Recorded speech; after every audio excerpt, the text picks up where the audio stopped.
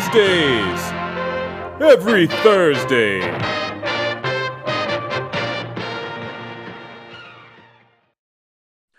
Yo, what's up? Welcome to another edition of We Love Wednesdays every Thursday, sometimes on Friday, but not this week because we're on time, bitches. What's up? Yeah, man. We here on Wheel Wet. That's the acronym. I don't know if you processed that shit out yet, but Wheel Wet is the acronym for We Love Wednesdays every Thursday. Yeah, man. I knew that shit because I made it up. What's good, kid?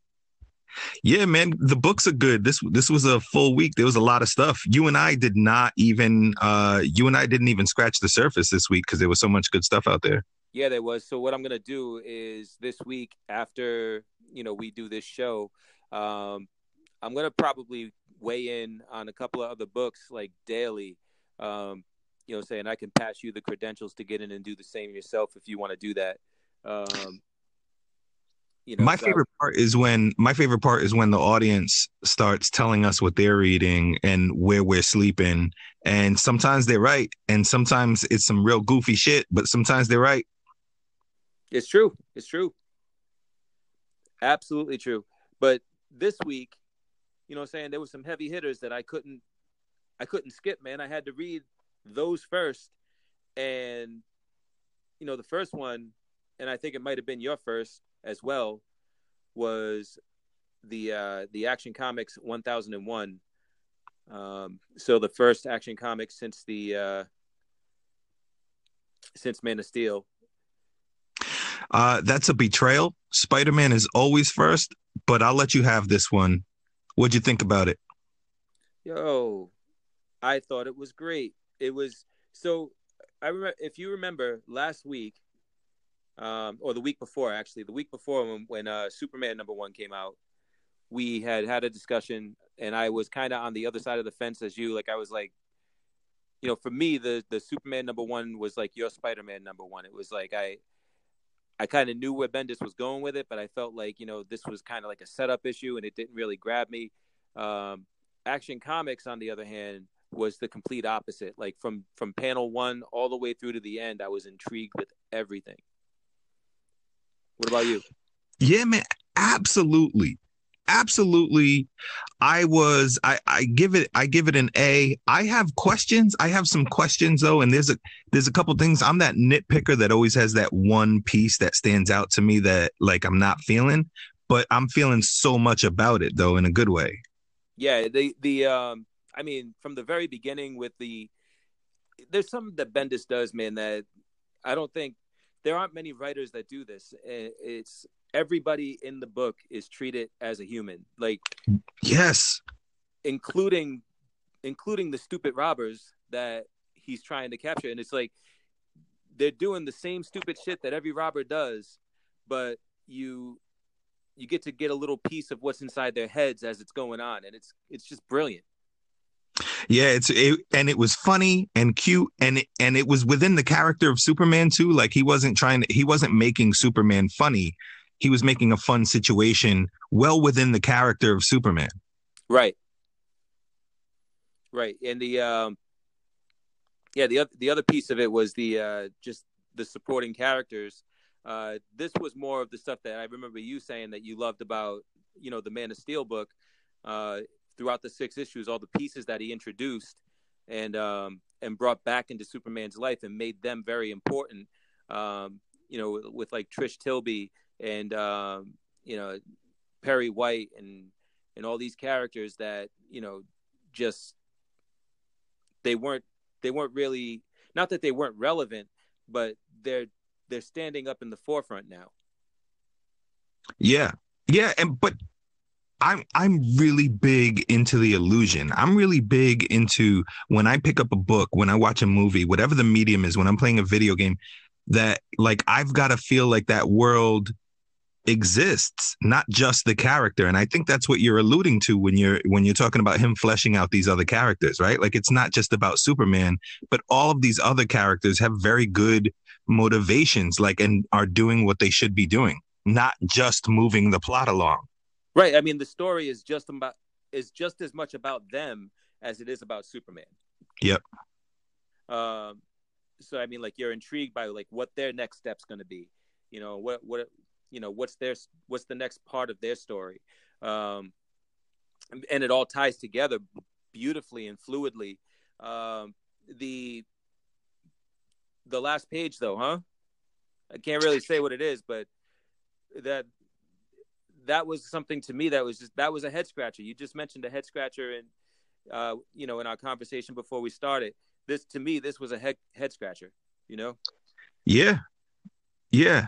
Yeah, and the book led there. And again, though, to me, it was all about fleshing out all the other things. It was the journey to there, that really made it worth it. And then ending, you know what I mean, with such an exclamation point. I thought that was really cool.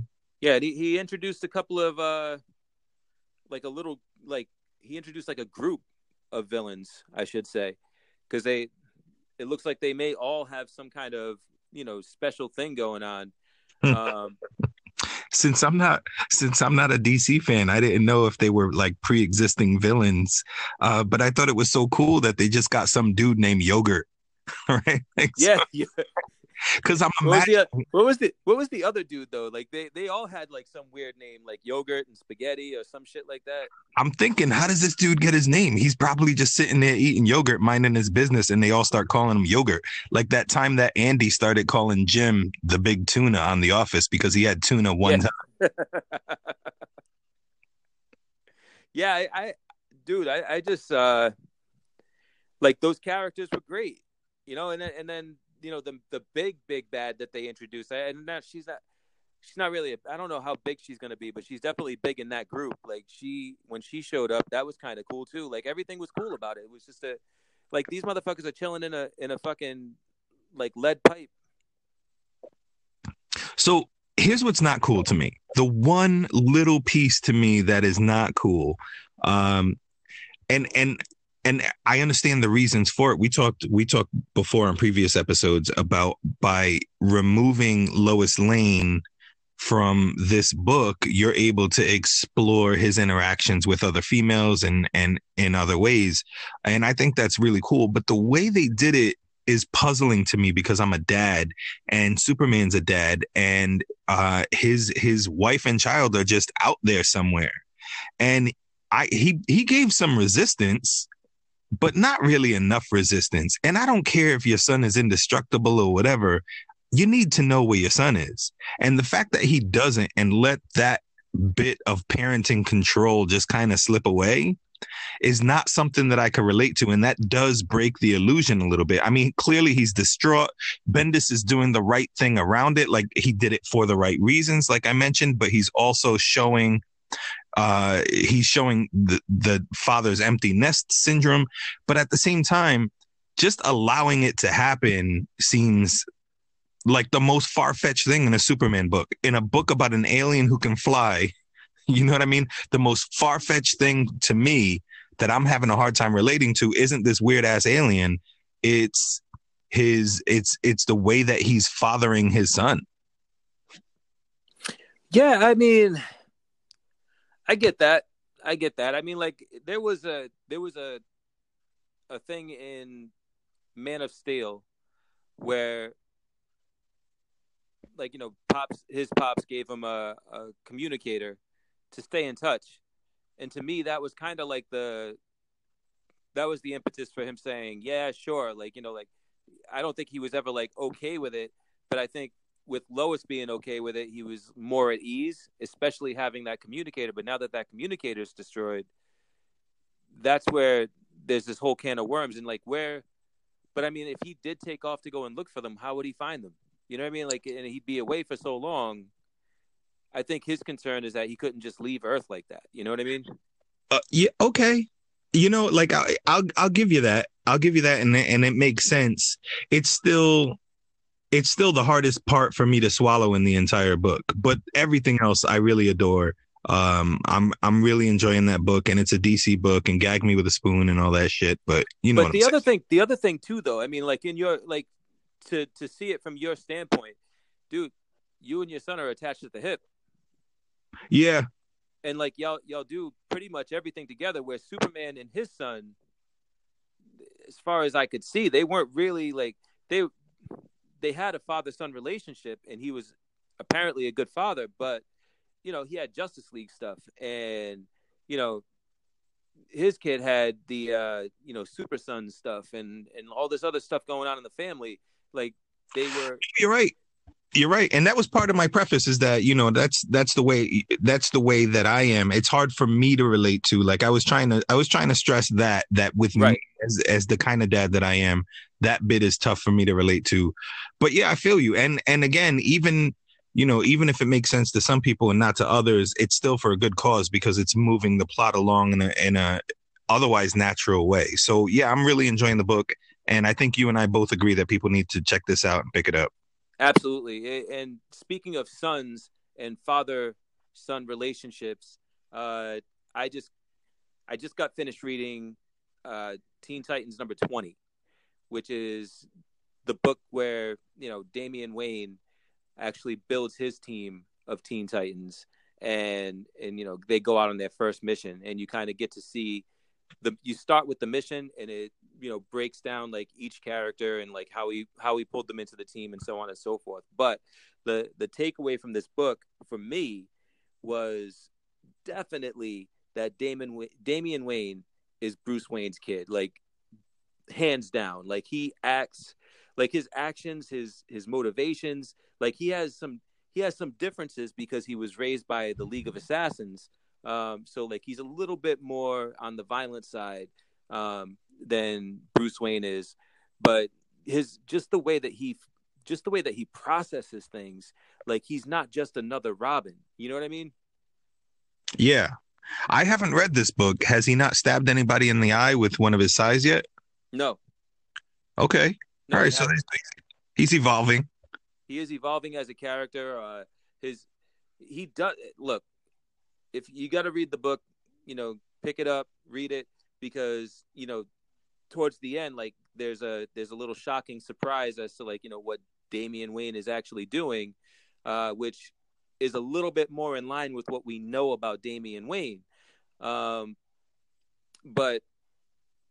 I got to say, like, just like getting a little bit of insight into this character's mindset, and just how he can like just manipulate situations, and he knows the characters, he knows everybody's, he can see potential in people, and like he knows like who's going to be good, who's not going to be good, and like he's got it all figured out. Like, I need this person on my team for this reason. And it's really cool the way they do it. And the story's amazing, the artwork is great.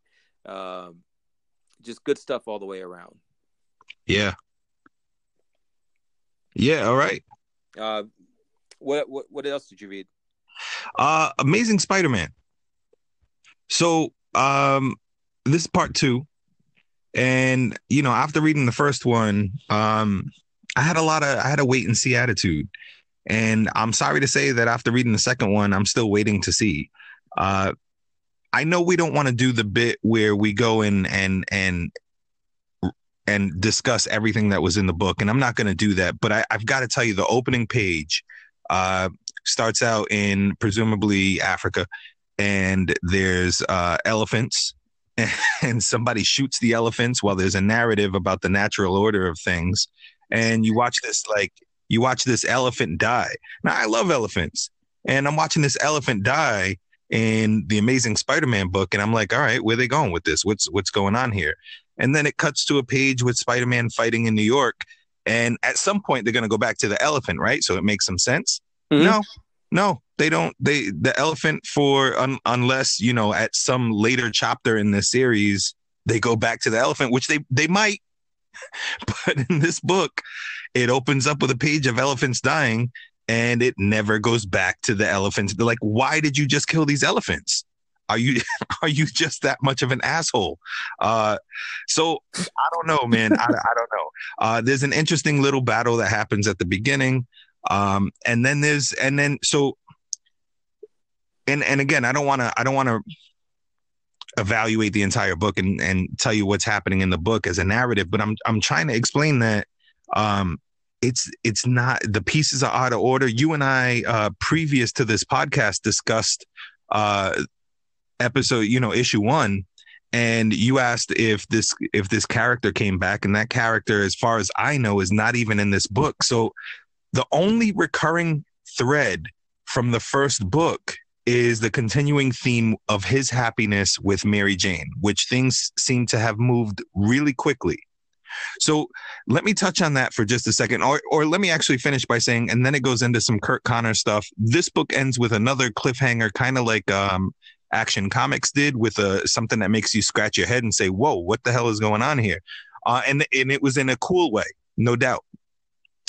But there's not much that I'm loving here, and some people might be happy with Peter Parker and Mary Jane back together. But do you remember why he wasn't with Mary Jane? And I'm asking you, like, that's not rhetorical. Like, do you remember?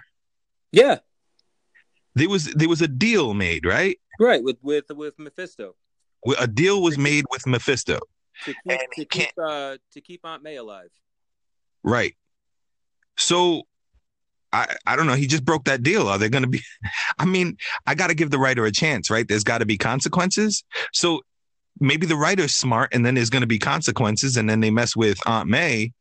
But is that really smart? Because now he's just, now he's just thinking with his junk. Like, well, no, here's the thing though. You can't. I don't think that. I think that there's a caveat there, because the deal, and if I don't know if you remember this, but the deal involved him giving up his love for MJ, right, and MJ giving up her love for him. Like, that love that they have together is taken away from them, right? In return, Aunt May gets to live. As a caveat, they will not remember any of the deal. So the deal is not a thing that they are remembering that they made. So in that, I think that might be a loophole in a sense where, them coming back together is not effectively breaking the deal, because they don't even remember making it. So I don't know how that's going to play out, but I mean, I can totally see that being a worthy explanation. That's not a worthy Mephisto. That's a dumbass shit Mephisto coming out here being like, I'm gonna make you this deal, but if you forget about it and undo the deal, then hey, whatever. Yeah, I'm gonna go on record and say I never thought Mephisto was a great character in my opinion. Then the whole story buckles underneath it. Then the whole story is kind of for nothing and meaningless and without consequence. And I know that we can paint a broad stroke with that across comic books, but I'm just saying they were apart for a reason, and they haven't explained why that reason can just be undone. And that's glaring to me. Like, this is why they took that detour, and now all of a sudden they're back together without some explanation of that. It just doesn't make sense. Well, it's Nick Spencer. If you never read Morning Glories, I recommend you do. I did. Yeah, Morning Glories, in my opinion, it's one of the finest,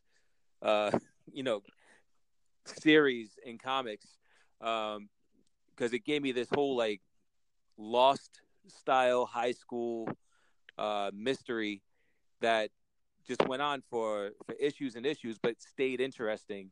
And I trust him as a writer. I that's all I can say is I trust him as a writer, because he never let me down in that book. Then this dude better come back to some elephant killing and explain to me why he killed Dumbo at the beginning of his book. That's what I'm saying. Like, if you read Morning Glories, then you know that he does that a lot. He'll plant seeds and he'll jump around and he'll come back to it. And you heard me say like, maybe he'll come back to this. Yeah. But like, in the meantime, there's a lot of stuff going on here that I feel like. Hopefully it's not like the dog that lived across the hall from Peter Parker and Dan Slott's book. So for all of our listeners, right, for our audience, we should say that there was a Spider-Man comic book 20 years ago, right? Not to be exact, but yeah, it's about 20 years ago. Do you remember what the Spider-Man book was? The one that I'm talking about? Yeah. I don't remember the issue, but it was definitely the Amazing Spider-Man. No, not the issue, because it carried on throughout like the entire series. And Peter Parker's living in an apartment, and across, in the next building, it was definitely Brand New Day. across the alley, there's a dog that was always out on the fire escape or whatever, coming out of its, the dog's apartment. And the dog was always looking at him like, that dog knows, like, I know you're Peter Parker. I know Peter Parker is Spider-Man. Like, I know what's up, and one day I'm gonna snitch on you. And the dog they focused on that dog so much that you and I asked him. We asked the editor in chief. We asked Joe Quesada. We were like, yo, what's up with this dog? Are we ever going to get an explanation? And here's what Joe Quesada said. This is a true story. He reached out back to us, and he said, yes. He said, there will be a conclusion to this dog. You will get answers. And we never got answers. Unless there's some weird ass back issue somewhere, you know what I mean? Or some B-side to a comic book. We have never gotten answers on that dog. Nope, that dog disappeared. Dog disappeared. The story ended on that side of the fence. I mean, I don't even know what happened to that woman. Maybe the apartment just like I don't even know. Maybe like something happened to the apartment and during a fight or something like that. And I don't know. I'm making shit up now. But I'm cool with that. I'm cool with us being able to have our own little fan fiction about the dog. Yeah. You know what I mean? And I like little characters like that don't get explained. I'm okay with that. The elephant doesn't count. You just showed me elephant murder. Please tell me, please have a good reason for showing me elephant murder. Word. I mean, is it Donald Trump's son? Is that what's going on? That's what he likes to do, right? That's his jam, going out there and hunting. And that's not a red or a blue statement. That's just like that he likes to do that. Are you making is he making a political statement? Like, why did this elephant just die? I don't know, man. I've spent way too much time on the elephant. I apologize to you. I apologize to our audience. What else did you read this week? I read Bone Parish #1. I don't know anything about it, man. Tell me what's up. I will tell you what's up. Bone Parish #1 is just a cool friggin' story, man, about it's basically like this family that they're drug lords in a sense. They have like a little drug empire that they're building. They're starting from the ground up. But the drug that they're peddling is made from the bones of human remains. And by taking this drug, if you take the drug, like you experience like being that person that you're snorting, like in a weird like memory triggering kind of way. So like you get to experience being on stage if you snort the bones of Jim Morrison, right? Some shit like that, like really, really weird shit, like. But this drug is very popular and like everybody wants it and everybody's trying to take it. So like they're running out of bodies and they have to like, figure out how they're going to expand their market and like try and keep this going because they have to actually exhume the bodies of dead people. And in order to get the good ones, like the famous people and stuff like that, now you got to start targeting all these cemeteries that have, and it's just this really, it's like they're trying to figure out the logistics of how to grow their empire.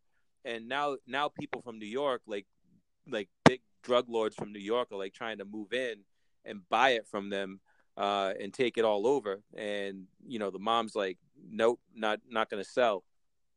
But there's some really cool twists, turns. The family members have their own dynamic with each other. It's a dynamic family. Like they have a very, very strained relationship in some cases, and in other cases some very loving relationships, and it's really cool, and it's definitely an interracial family, so that was interesting as well.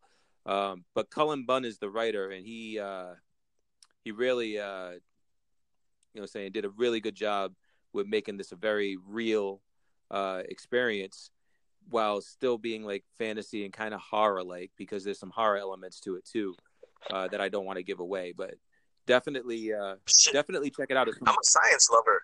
I'm thinking about the science aspect, and I'm trying to figure out how much DNA would actually be encoded into like bone structure, right? Like, and I'm kind of excited by that. I kind of want to check it out. Yeah, it's it's by Boom Studio. So Boom is a indie publisher, and it's just great. It's number one issue just came out, so you're not going to be behind at all. Just grab the number one issue, read it, check it out. You'll love it. Trust me. I promise. Yo, you know what's dope, man? You just said, check it out. You'll love it. I promise.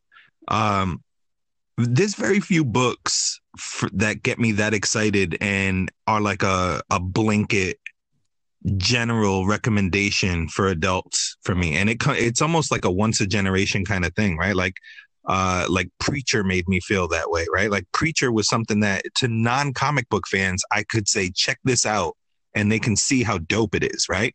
And then Y the Last Man, I felt like that about Y the Last Man, a little less so, but I definitely felt like that about Y the Last Man. It's so rare. And I got to tell you, Saga has made me feel that way, right? Like Saga is one of those things that I'm like, you should read this book. And I could say that to anybody who's an adult, because it's a very adult book, like the previously mentioned ones. And Saga's pretty dope. You checked out the beginning, right? Yeah, I checked it out. Matter of fact, I think I checked it out and told you to read it. A lot of people told me to read it. Our comic book dealer told me to read it from back in the day. You told me to read it, and I'm pretty sure other people did too. And here's what I saw. I saw a stupid looking guy with a TV head having sex with a weird alien chick. And I was like, nah, I'm good. That's what happened. Honestly, that's what happened. I picked it up from a random point and I started reading that. And that's exactly what I saw. And I was like, nah, no thanks. And I thought that's what the book was. I thought the book was just, let's have like weird sex with weird creatures. And it is, right? Like I don't want to act like that's not a strong part of the book, no, it's but definitely part of it. Yeah, but let's say they use that, right? Let's say they use the sex between two different aliens. Some people, more tender, loving people, refer to that as love, right? Like the sex, and they would consider that love making. And aliens, you would consider two very different peoples, right? Or classes of people. And what you have here, when you break it down that way, is a more extreme Romeo and Juliet story. That's what this is. This is a more extreme Romeo and Juliet story. Mm-hmm. You've got two warring factions, and you've got crossed lovers between the two factions, and the rest of the adventure is trying to bring those people in, right? Like they're super wanted. If people find out that love can be found between the two factions, it would end the war. And as we all know, war is profitable. So the book has been a super dope, very mature ride. And this week, issue 54 came out. You had mentioned in a previous discussion, not on the podcast, but offline, that you hadn't been caught up on the book. Right. And I would say to you, it's very easy to be disengaged in this book because it hasn't necessarily shipped on schedule, and he ships it in chunks, right? So there'll be a few issues at a time, and then it'll disappear for 6 months, and then it'll come back with another few issues.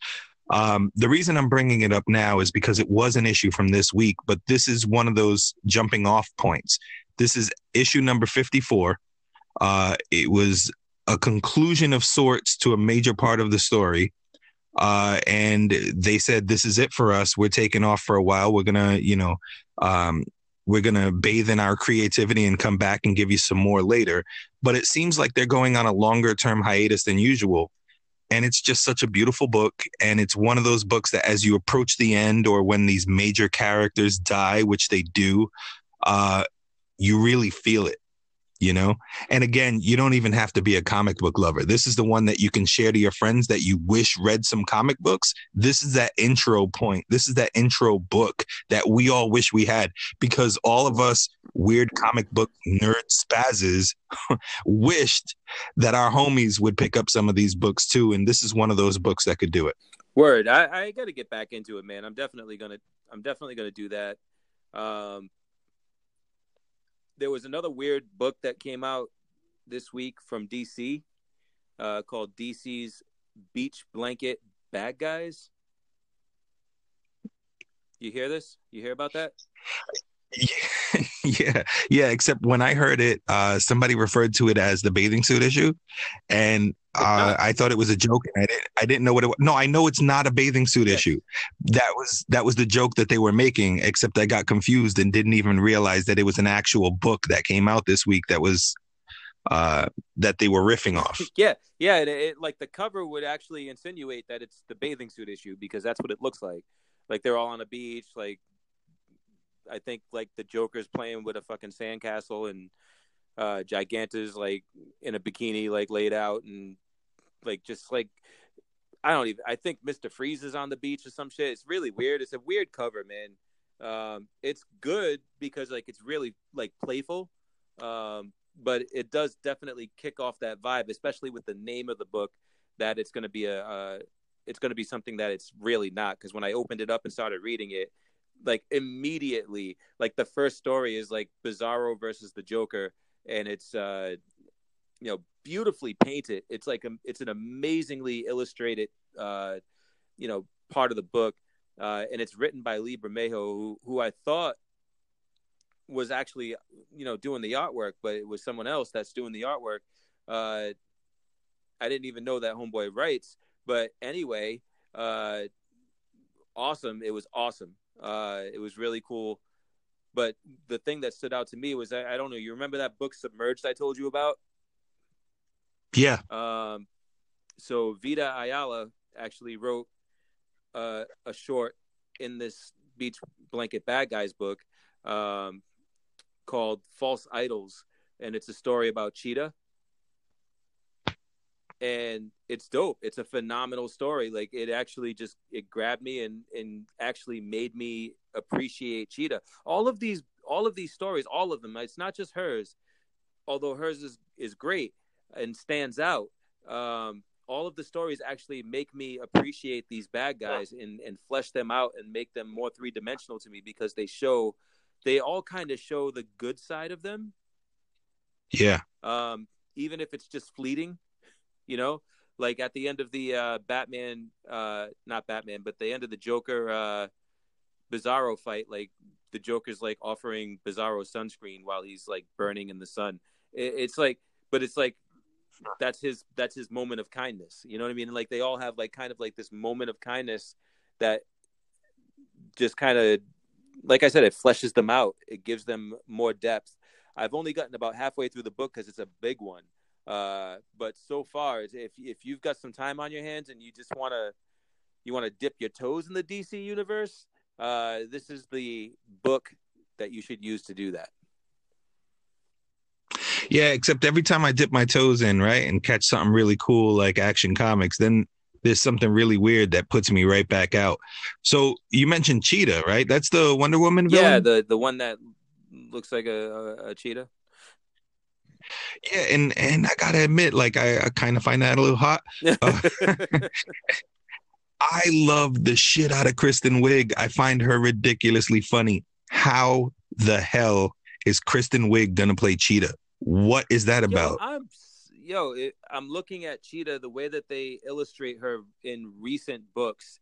She's not Tigra. You know what I'm saying? Like, she's not that style anymore. She is definitely like, she's not like just in a cat suit. Like, she is a full on human cheetah, like a were cheetah. So when you look at her, I can definitely see Kristen Wiig with her body type, like the way that Kristen Wiig is a very lithe woman. She's slender. She's got like this build to her that's very cat-like. I think she's gonna be able to pull that off. Oh yeah, I think I'm just thinking of the Lady in the Target skit that SNL does. You know what I mean? Where she's, at the register and she's being all weird, or the Little Hands skit that she does. I'm trying to figure out like where's her cheetah.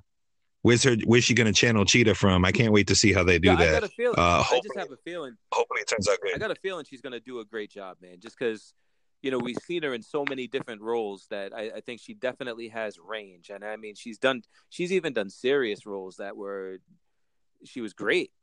So I have seen her. I did watch her in one movie that was had no humor at all. Like it wasn't like a funny movie at all. Ghostbusters, the Ghostbusters movie. So yeah, she might. yo, I'm sorry. I'm sorry. I actually did like the. I regret to say I did like the Ghostbusters a little bit. I just sorry. Poking fun. You were the one that was still in my corner on this one, man. What the hell? No, I can't validate the movie and say it was good, but I can say that I dug it enough. You told me to run to the theater and see it in 3D. I did. You need to see. I did not. But what I will tell you, so we're gonna play that if you don't mind, if you don't mind moving into like the shout out portion, right? Like as we wind down the show and go into shout outs, I remember doing a podcast with my Steambox students, and this was in Woonsocket. It was upstate. And I remember the students talking about how the Ghostbusters movie was terrible because it was women. So I agree that the Ghostbusters movie wasn't a complete hit, and it definitely had some moments that dragged and were not necessarily good. And I honestly think that it was because there was some bad writing at portions, not because it was a woman cast. I think a woman cast can kill a Ghostbusters movie if it's written well. So that being said, Jim Jeffries did a piece this week on some of the haters, in comic books. And this is some of the stuff that we've been talking about, because I feel like Marvel's moving away from their Black Latino Spider-Man, right? And they're making him some weird spy kid or whatever. And they definitely wanted to put, what was her name? Ironheart. Do you remember the character's name? Riri Williams. They wanted to put Riri Williams back in the bottle, right? Pun intended. And, I do feel like they're taking the ball and running with Miss Marvel, and I think they're doing some cool things with her. But otherwise, I feel like they put in some distance because of some of the resistance from some of the fans. And I do think it's a small amount of the fans making so much noise that they pull back on, right? So Jim Jeffries did a piece where he went to Comic-Con and he started asking people, and there were that small group of people who were like, don't stop making Superman gay. And I don't remember that. I don't remember that story. No, there was no story that Superman was gay. So my point is, he's trying to make an extreme example when he's really saying stop making Spider-Man black, right? Like they're talking about the inclusiveness that comic books have started to take to reflect society around them, and they're condemning it. So he actually did an interview, and he found the person who was kind of at the center of most of it. And it was a really well done piece. And I especially like the part where he's sitting back and he's like, yeah, so this would make racists angry, wouldn't it? And the guy was angrily like, yes. And then he asked him again, slower this time. So this would make racists angry. and the guy was like, yes.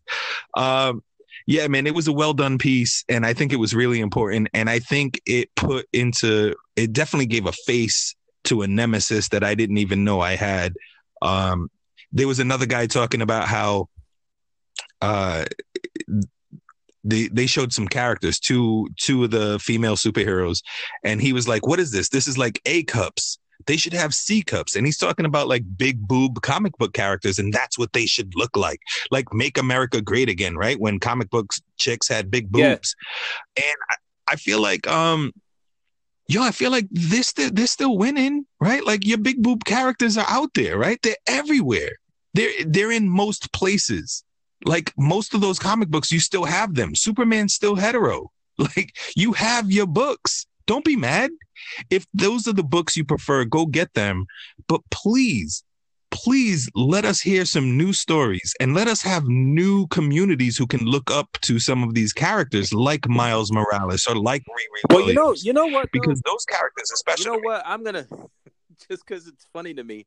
I just want to say, like, maybe it's not so much that they're doing all of these things to be inclusive of everybody else, but they're not doing enough to be inclusive of them. Maybe what they should do, and I can picture it now, like maybe they should take Wolverine and just make him an alt-right motherfucker. And just have him complain. Just have Wolverine complain about all the other characters, and it would be dope. I think Seth MacFarlane already tried that olive branch. He was like, all right, so they're in liberal Rhode Island with my Family Guy. So let's make, a red state show. And he did it. He made Family Guy in the red states. And instead of a talking dog, they had a weird alien. You know what I'm saying? In American Dad, these people, and the same is true in comic books. You have it. You are represented more than anybody. Like, so let me have Riri Williams. Let me have Puerto Rican Miles Morales. That made me so happy. Can I have one? Can I please have one? The X-Men did it a while ago with Cecilia Reyes, but who knows what the hell happened to her? Don't answer that. It's rhetorical. You probably actually do.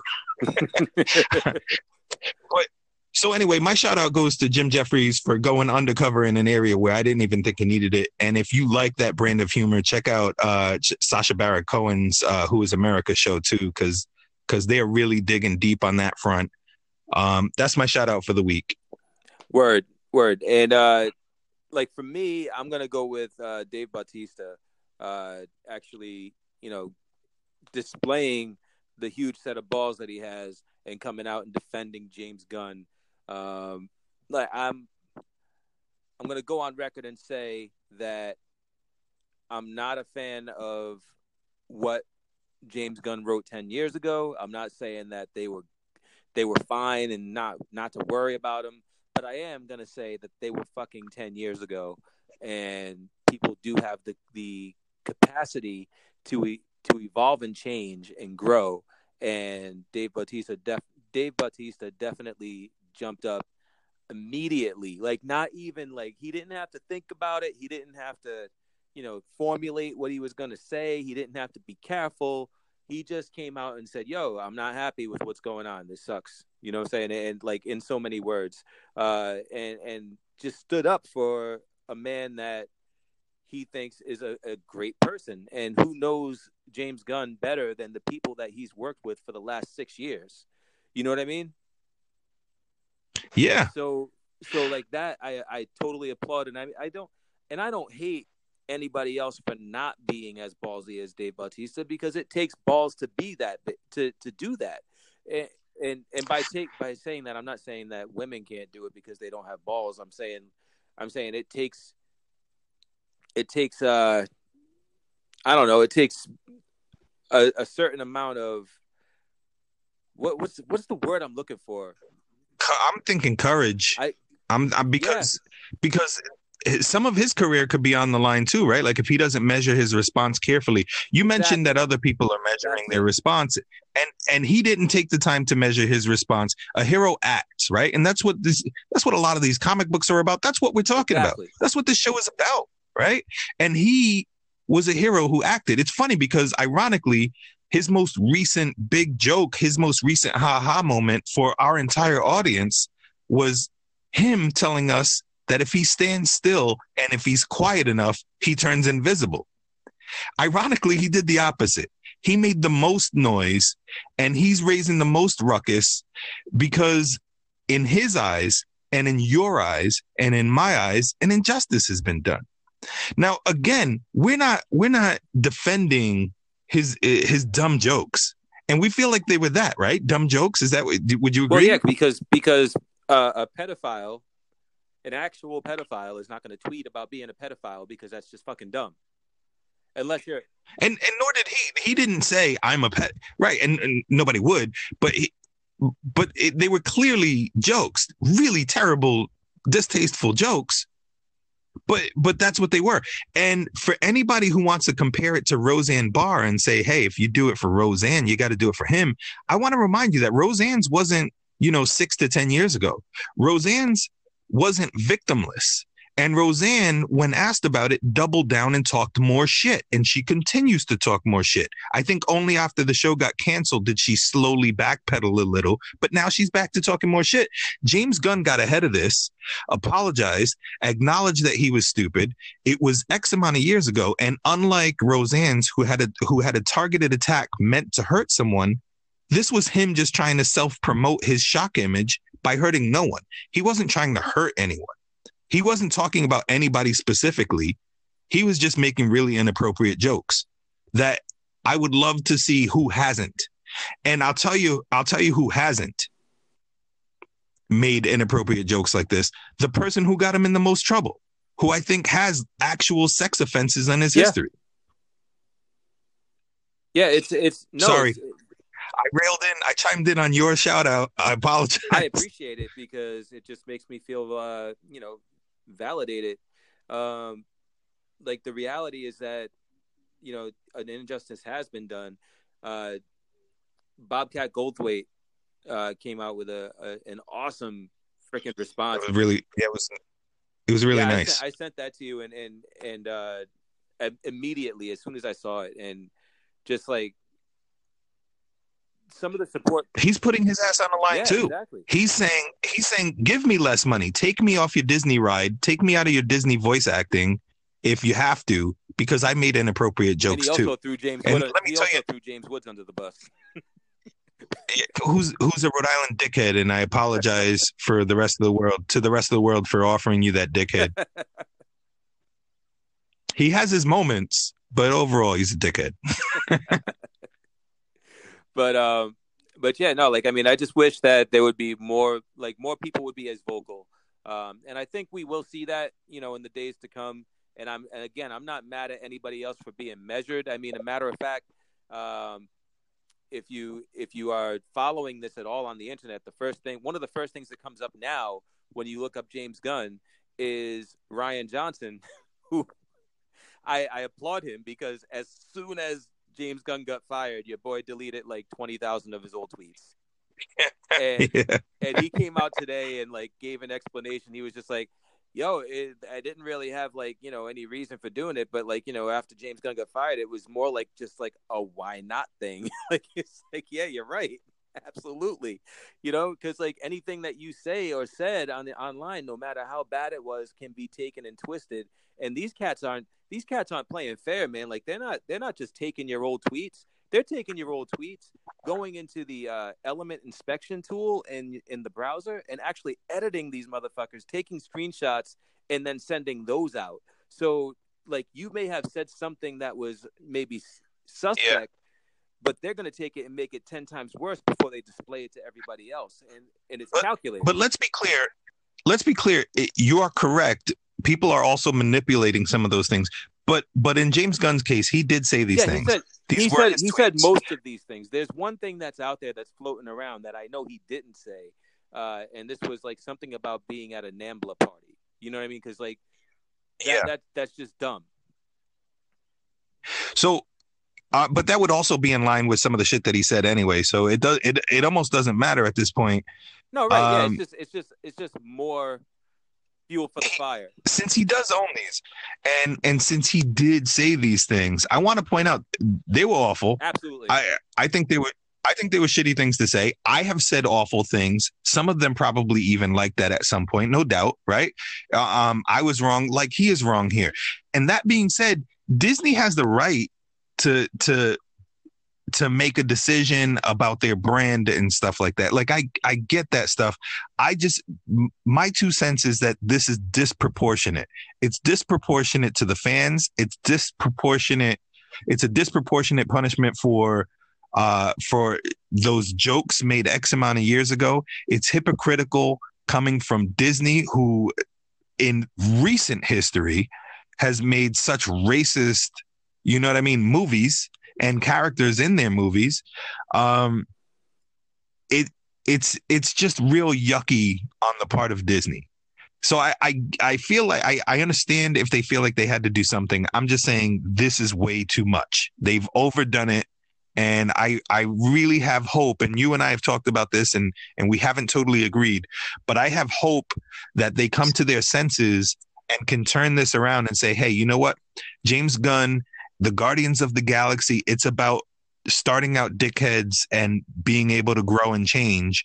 Disney started out dickheads and we've grown and changed, and we want to do that together, and let's do it with James Gunn.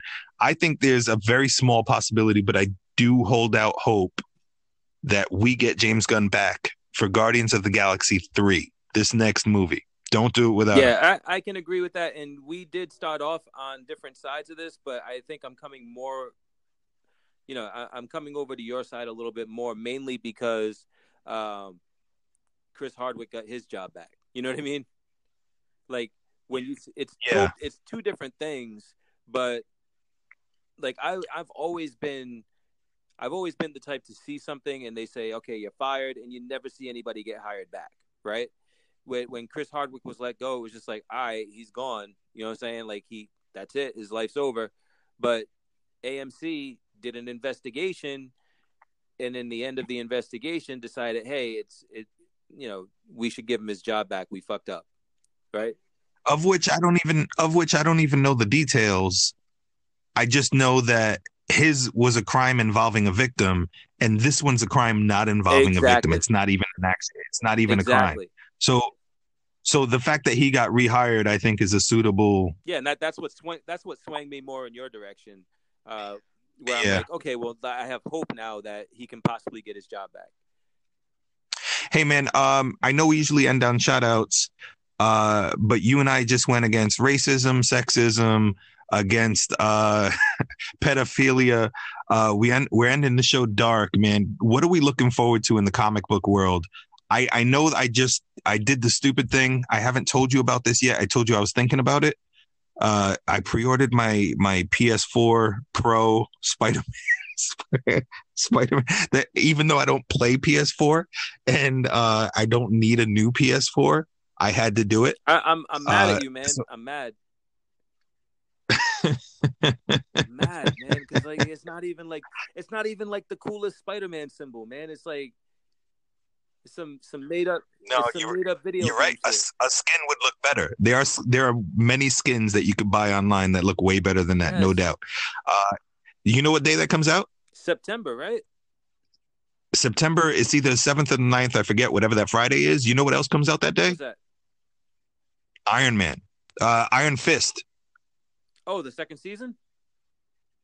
Iron Fist season 2 comes out on the same day. It's going to be a fun, nerdy day for me. I am not going to work. I'm going to stay home and play. And I am, for once, I know it's your job. I'm the pessimist of this show. You are the optimist. I'm a little optimistic. It'll definitely be better than the first season because the first season was an F for me. So I expect it to be better. I'm kind of hopeful. I actually think it might be better. All right, I'm a hold out hope. Yeah, we switched roles on that one. Yeah. Is there anything that you're looking forward to so that you can end this show on a positive note? What's your next nerdgasm?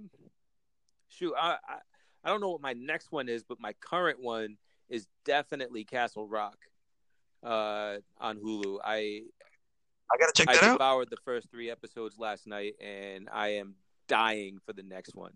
And I guess for what I'm looking forward to would be Cloak and Dagger episode. I think it's gonna be 9. Yeah, episode 9. That came out tonight. Yeah. I have to watch it tomorrow on Hulu because I was working. So. Yeah. But yeah, I mean, that's gonna be it, man. Like, listen, we gotta end this so that I can post it, because if we wait any longer, it is going to be Friday, and I'm not doing that again. I got you. I just wanted to go. I'm sorry. I definitely spent more time. I just wanted to take us out on a happy note instead of talking about pedophilia and ending the show on pedophilia. No, we can't do that. You just wait. Now we're gonna do that. Now we're gonna end it on pedophilia. Oh fuck! Iron Fist. Iron Fist. No, happy thoughts. No, stop. Do not. Yeah, please. Yeah, don't follow pedophilia with Iron Fist.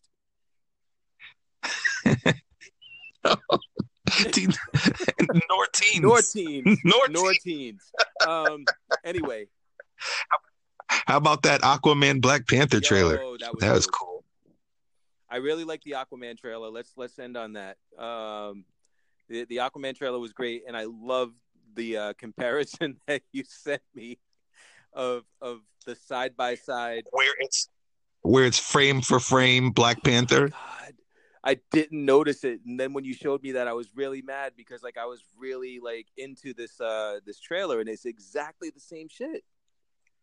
It's literally the same trailer. There's no way that was an accident. There is no way.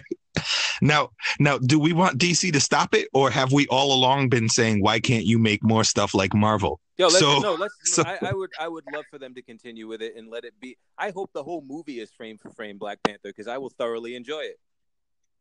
it'd be cool if they had people of color in it too. That would make that'd be nice. Well, they're all going to be blue probably. That hey, I'll take it. I'll take it. We're halfway. Yeah, what's his name's in it? Dejaman Hansu. He's gonna be the Fisherman King. I I'm actually looking forward to it, man. I hate to admit it. I mean, unlike Teen Titans, the TV show, this looked really good to me. I'm excited about it. I'm a little more wary about Shazam. Post your show, man. Yeah, I gotta Post get your on that, man, damn because I'm really cutting it close. Word done. We're done. We're done. Next week, tune in, and I will definitely be posting things. I'm gonna be posting things in between, like with like little snippets of like stuff that I'm reading as I'm reading it. So be aware of that. It's gonna be an Anchor exclusive, so make sure you have the Anchor app, and we'll see you later. All right, peace.